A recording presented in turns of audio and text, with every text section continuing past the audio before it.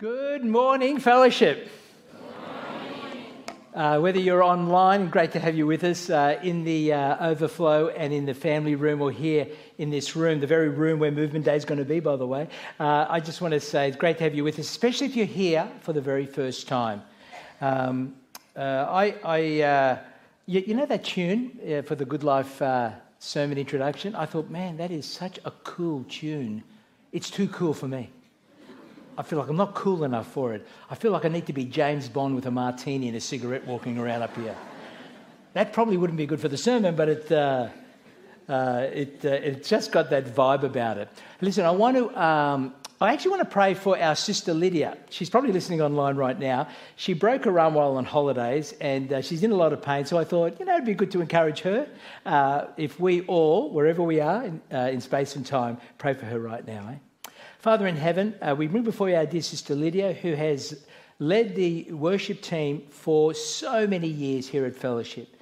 And we pray, Lord, right now that you would lay your healing hand upon her. She's been a faithful servant. Be with her husband Jazz and the kids. This is a difficult time for them, Lord, and we uphold them to you together as your people.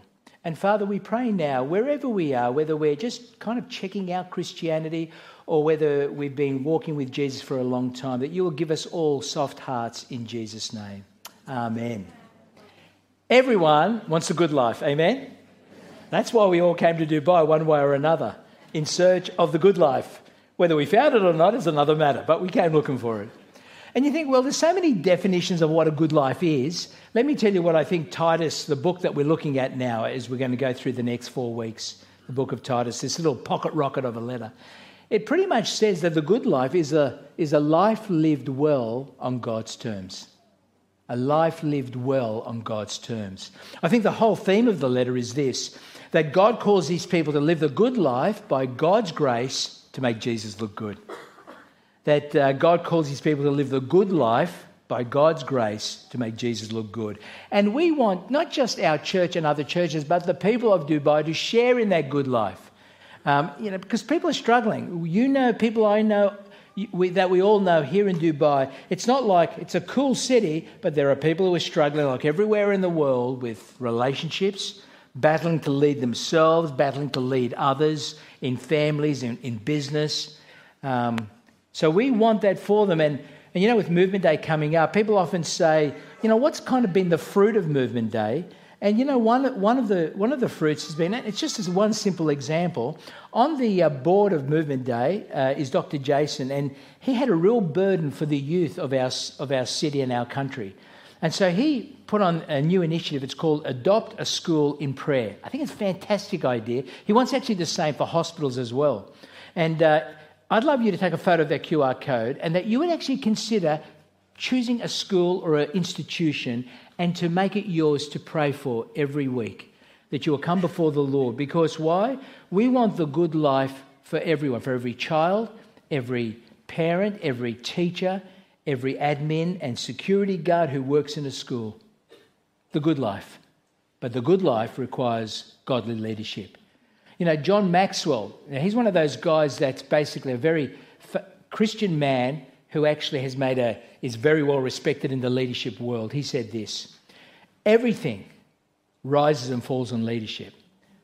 Everything rises and falls on leadership. Just to illustrate it, take UAE and Singapore as two examples. In the 60s, both were very small, struggling communities.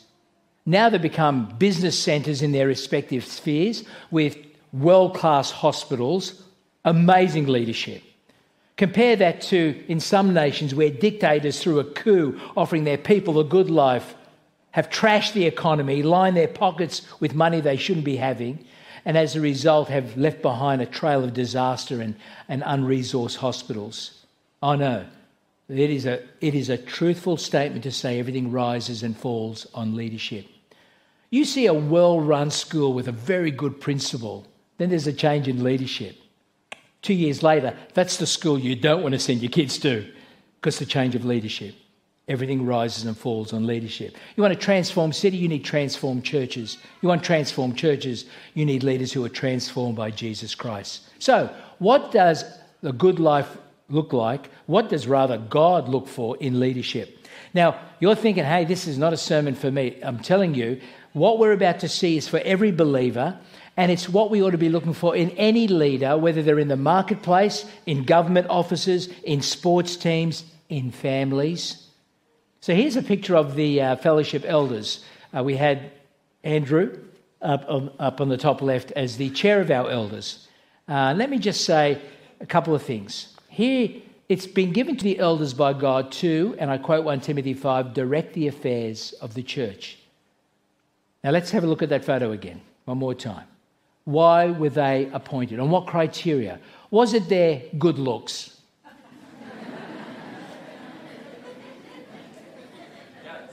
Okay.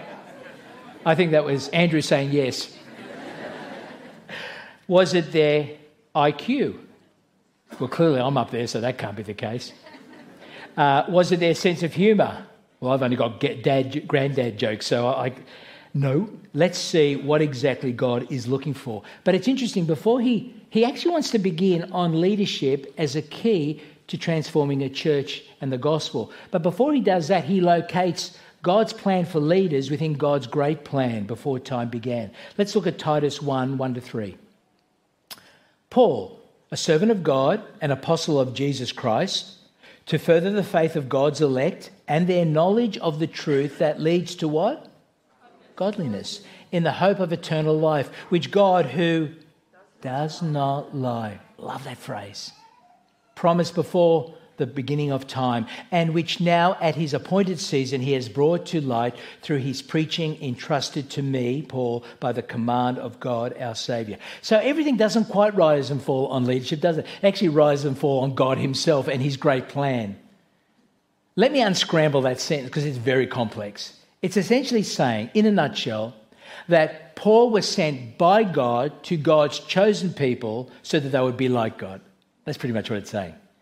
Paul was sent by God to God's chosen people that they would be like God. The God who cannot lie, the unlying God is actually technically how it's said, made a promise before time to bring us to himself, not only that we would be with him forever, which is great, but that we would be like him. And that's the distinctive theme of Titus. I remember a friend of mine, whenever he said goodbye to me, he said, Ray, don't forget, keep up the good works now. And now he knew that you're not saved by good works, just as our dear sister said on that video at the baptism, but we are saved to do good works, amen. And leadership is not just a cute idea that someone suggested, it's actually a command from God to achieve that. Look at verse 5. The reason I left you in Crete was that you, Titus, might put in order what was left unfinished and appoint elders in every town as I, Paul, directed you. Okay, the Apostle Paul, sent by Jesus, is actually writing to Titus that's his kind of like second man in charge, his wingman, to basically finish off what they had both started when they had preached the gospel in Crete. Now, Crete is an island off the coast of Greece, not too far from Malta, in case you're interested. I know you're not. Crete basically was the Wild West of the Mediterranean. I mean, this outfit, they were out of control. This was a culture in crisis. Let me tell you how bad they are. This is a Cretan man 600 years earlier commenting on Cretan culture, right? So he's picking on himself and his own people. Verse 12. He says this, one of Crete's own prophets have said, Cretans are always liars, evil brutes, and lazy gluttons. And then Paul comes along and says, this saying is true. Like a full stop at the end. They were a long way off from living the good life. There was a lot of work for God's people to do to transform this city. It would take good leadership to produce the good life here. Now you notice as we did the reading that the name for leaders in the church, they're called elders at one point, they're called overseers or bishop at another, and there's also a reference to them being God's stewards. It's actually referring to the same group of people. But notice what they're not called. We're never called priests. The word priest in the church is used of two groups. It's used of two people. One, Jesus, our great high priest, and two, you. You're a priest because you have direct access to the throne of grace on behalf of others. but it's never referred to the leadership of the church. Okay, what did Paul want Titus to finish off? And the journey goes like this. Firstly, it begins with the gospel preached. Then people are saved, praise the Lord. Then churches are formed because Jesus says, I'll build my church. But notice where it ends at that point? With the appointment of elders and pastors. I may be the senior pastor of fellowship, but I see myself as one of the elders of fellowship, and I sit under the collective will of the board of elders. In our constitution, you may not know this, but the majority of elders have to be lay people. They're actually not paid pastors or on staff.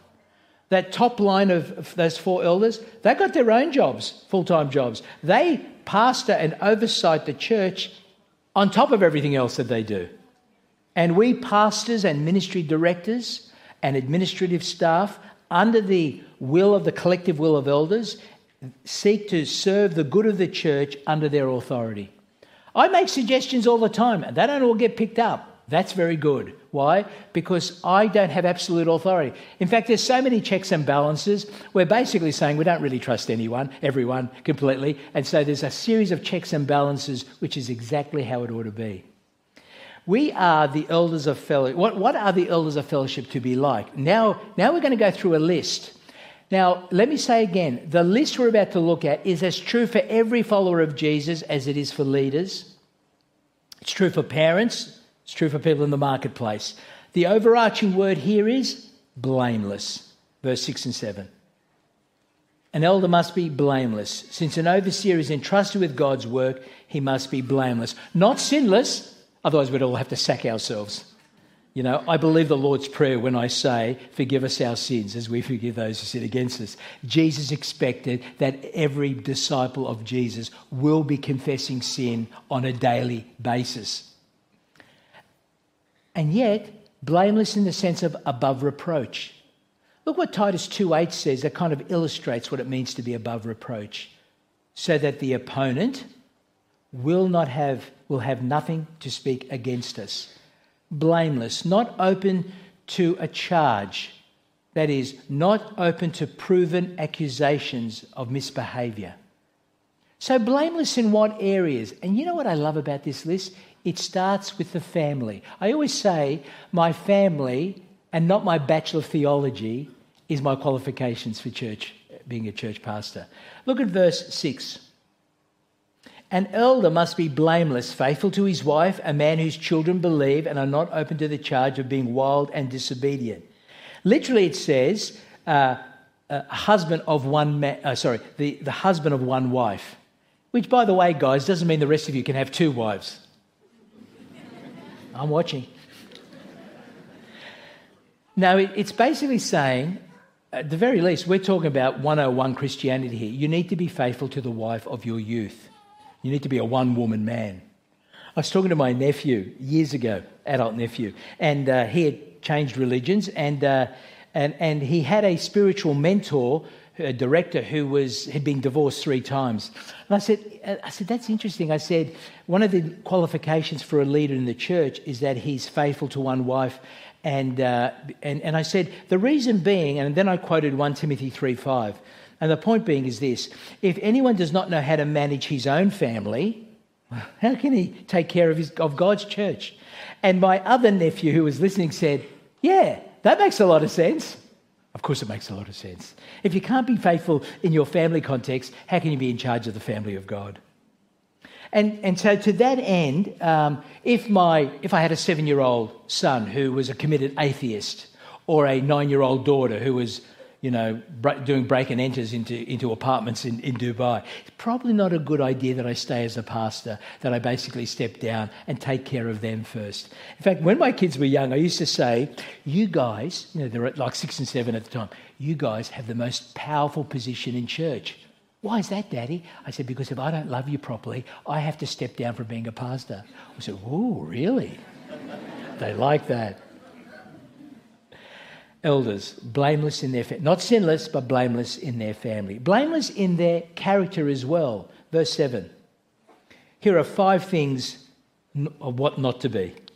Since an overseer manages God's household, and that comes with a heavy responsibility, He must not be blameless, not overbearing. He must be blameless, not overbearing, not quick-tempered, not given to drunkenness, not violent, not pursuing gain.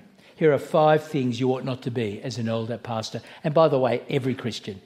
Not overbearing. We know the difference between someone who exercises authority and authoritarianism. That arrogance that can be overbearing and crushing. The sheep need to feel safe with the shepherd, is the point here. Even in the correcting and rebuking role of a pastor elder, it's to be done with gentleness and respect. He must reflect the grace of God as he stewards the word of God. Secondly, not quick-tempered. God is slow to anger, and so must we be. And let's face it, our anger is always worse than the thing we're angry at anyway. And when we do sin in our anger, we must be quick to apologise. I do love it when, I've been into lots of elders' meetings and pastors' meetings. And, occasionally someone says something, including me, with an edge in the voice. And, you just think, oh, that was a bit edgy. And what I love is by the end of that meeting or in the next day on a WhatsApp, someone's apologising. I think that's not sinless, but above reproach. I've realised I'm less grumpy at fellowship than I was in my old church. Why is that? Am I getting godlier? Probably not. I think it's because I was the founding pastor of my previous church, and I think I wasn't aware of it, but I think a bit of my identity was up in the church.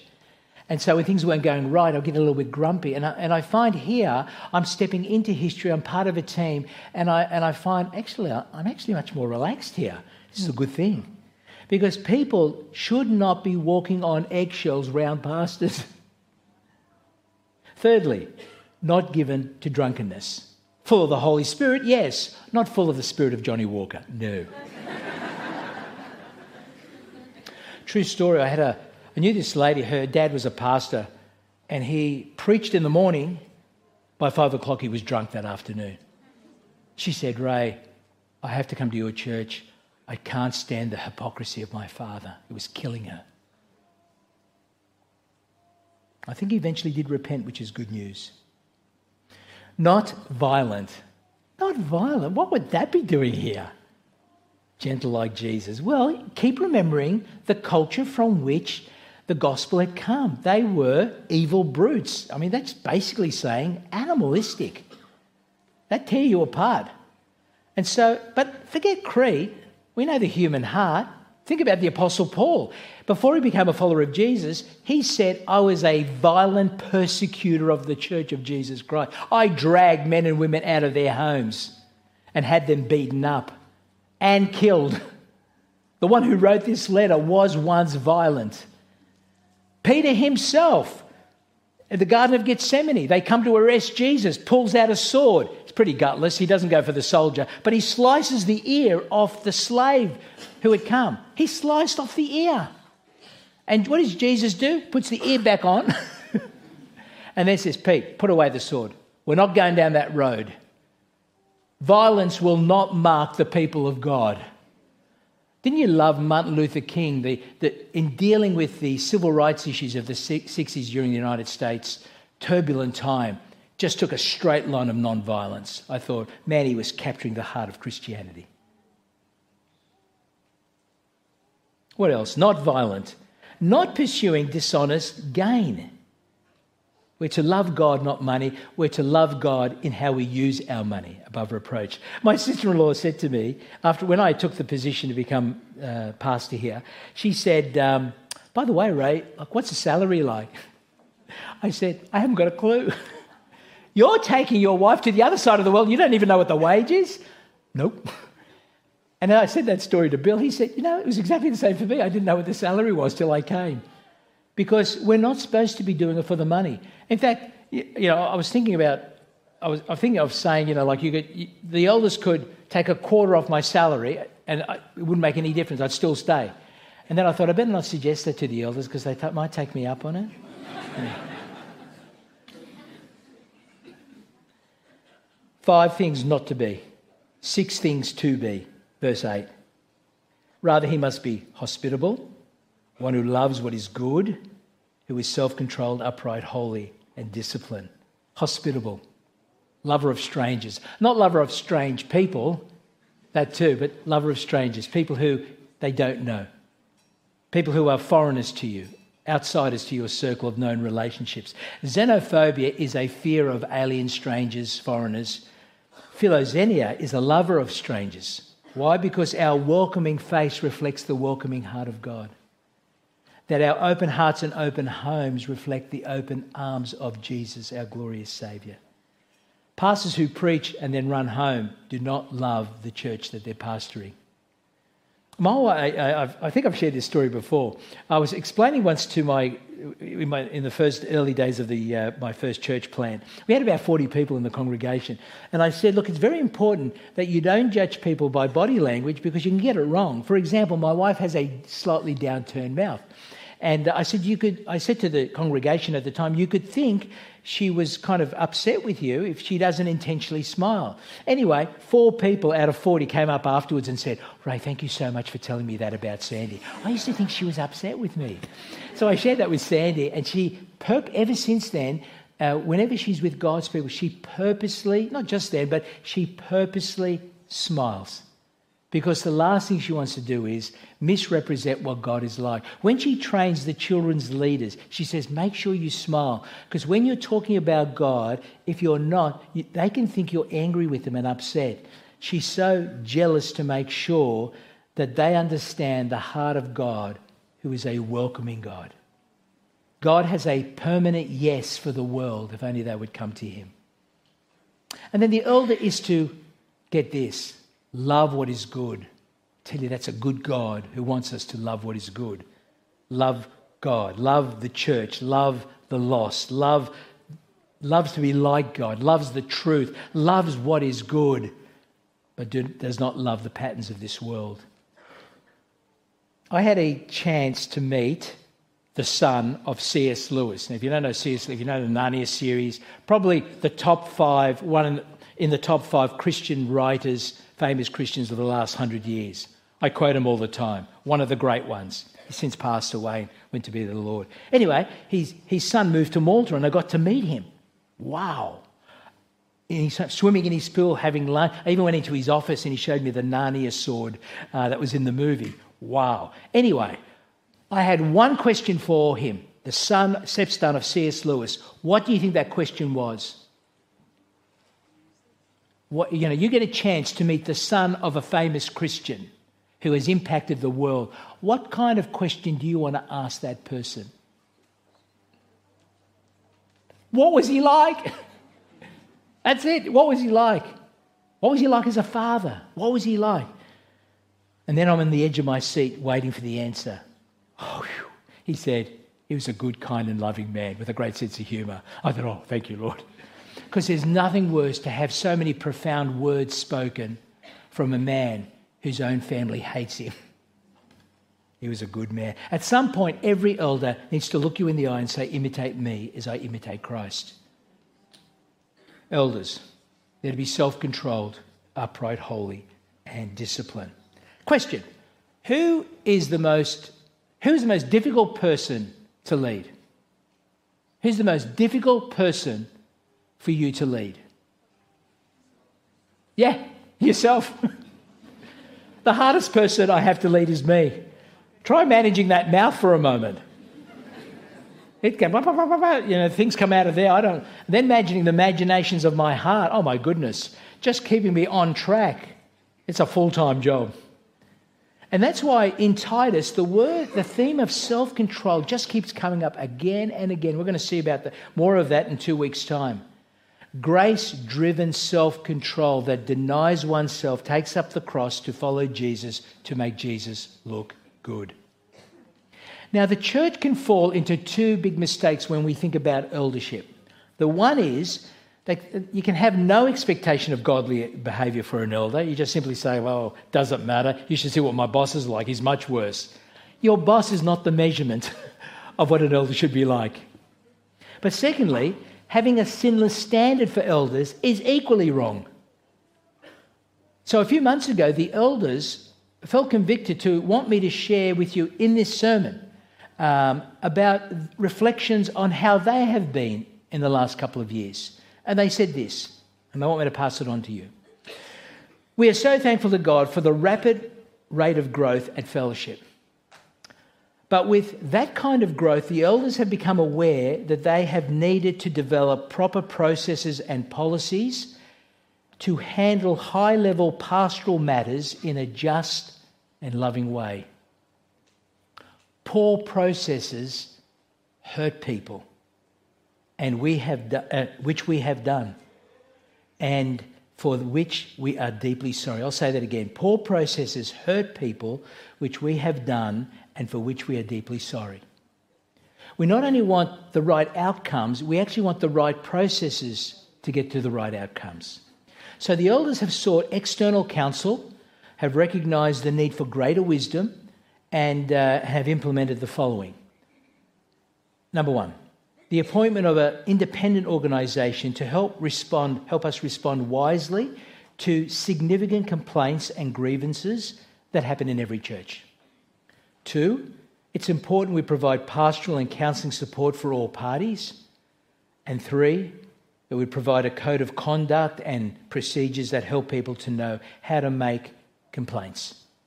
Now, if you've got any more I can't talk much more about that now, but if you have any more questions, come and speak to one of the. You've seen Andrew read the Bible, so you can track him or myself or Pastor John or Aaron, Tim when he comes back from leave next week. So every question is a legitimate question. Don't be afraid to ask the eldership questions, even difficult questions.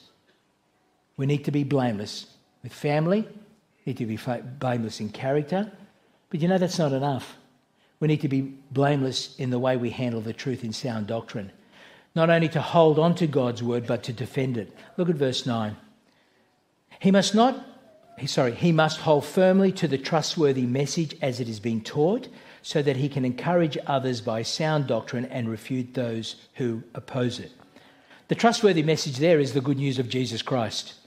And it is the leader's responsibility to make sure he holds onto that gospel and never lets it go. Because it is not our job to preach the 21st century gospel. It's our job to preach the apostolic gospel, to teach that, to hold on to that as it has been taught and passed on.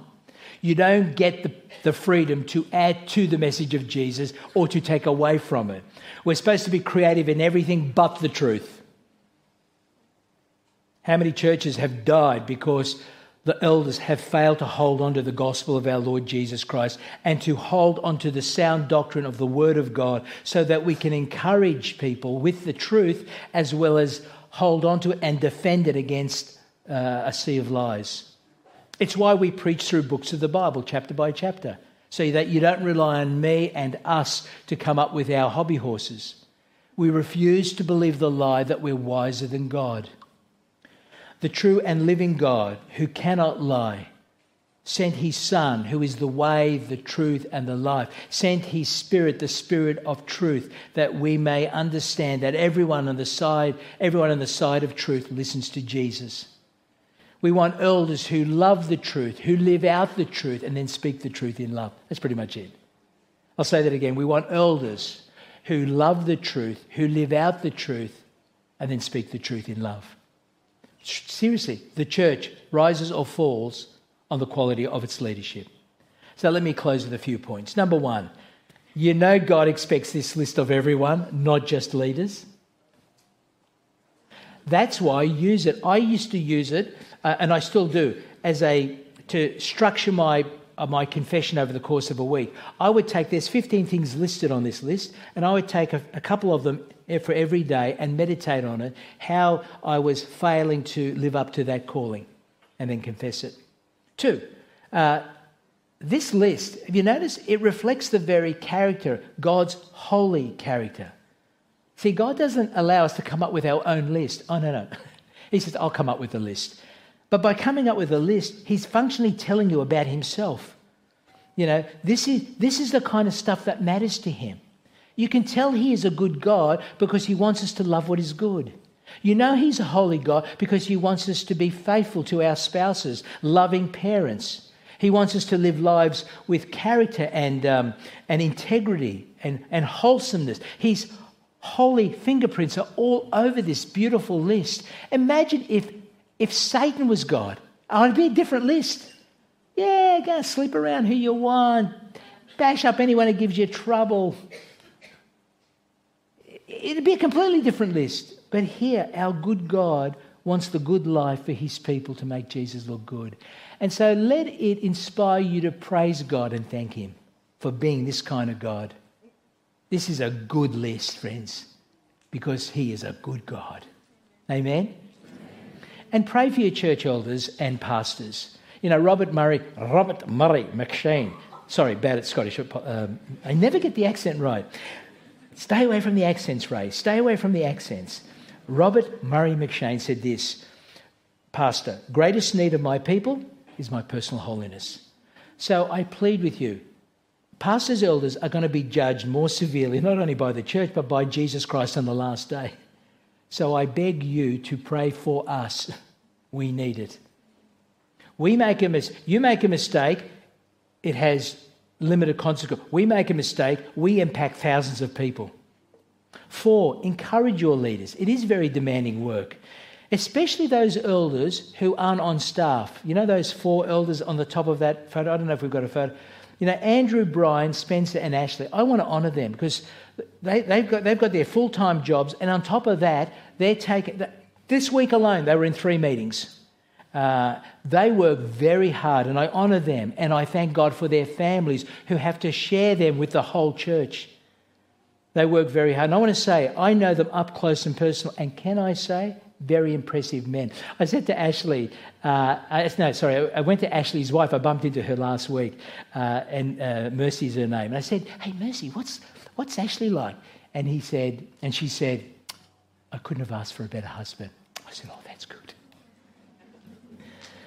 5th, consider being a leader yourself. Sure, only so many are going to be elders and pastors, but there's levels of leadership that run right through our church. If there's a desire within you to lead, that is a good desire.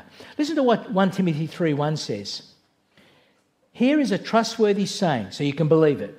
If anyone sets his heart on being an overseer, he is smug, self-righteous and arrogant. No, it doesn't say that, does it? He desires a noble task. I still remember the day I read that verse and I thought, oh, it's okay to aspire to be a leader. That is a good thing. If you aspire for leadership in the Church of Jesus Christ, whether you're a man or a woman in any level of leadership, we're not just talking about leadership. I want to say that instinct in you is a good desire. So take that desire and start to develop the fruit of the Spirit. Continue your journey of wanting to be like Jesus, not for the sake of leadership, but for the sake of the fact that you're a child of God and Jesus is worth it. And as you aspire to become more like Jesus, ask for the gifts of the Spirit and then begin to serve on a ministry team. And as you serve, understand you need to be faithful in small things before God will give you more things. That's the way it works in the kingdom of God. So I pray that God will raise up a generation of men and women who will take up leadership in every level of our church's structure. And finally, can I just simply end with this? I thank God for you guys. Because if the call for you is to encourage and honour your leaders, then it's to me to say we feel encouraged and we feel honoured and we feel loved. So can I say, I thank God, we the elders and pastors thank God for you, brothers and sisters, who make our role an absolute joy and privilege. Amen? Amen. Amen. Let's pray. Oh, Heavenly Father, we want to praise you that your holy character is all over these qualities for an elder, pastor. And we actually know it's not just for pastors and elders, it's for any kind of leader, and it's actually for every believer. And so we thank you, Lord, that you want leaders who lovingly lead their families. Oh, you are a good God, and you want us to do good. And we thank you, Lord, that you want leaders who are marked by integrity. Oh, you are a holy God, and you are worthy of our praise. And we praise you, Lord, that you want us to hold fast to your word. Lord, we want to say thank you for the elders of fellowship who work so hard, especially those who are lay elders and do their normal work, and then on top of that carry so much extra responsibility. Father, we want to today honour the likes of Ashley and Andrew, for Spencer and Brian. Thank you for the members of fellowship, Lord, because as an elder pastor, I know firsthand that we feel the encouragement and respect of this beautiful church, and we thank you for them. We know that's a work of your Spirit in the lives of your people. And Lord, together we pray, please raise up more leaders. We know, Lord Jesus, that when you saw the lost sheep of Israel, you saw that they were battered and bruised, and you wanted us to pray for more workers in the harvest. And so we pray, please, Lord, raise up more workers. For we long for fellowship to be a transformed church in Jesus Christ, led by transformed leaders in Jesus Christ, so that we can together transform this wonderful city, Dubai, and whatever city we live in, for your glory in Jesus' name. Amen. Amen indeed. Let's praise our God.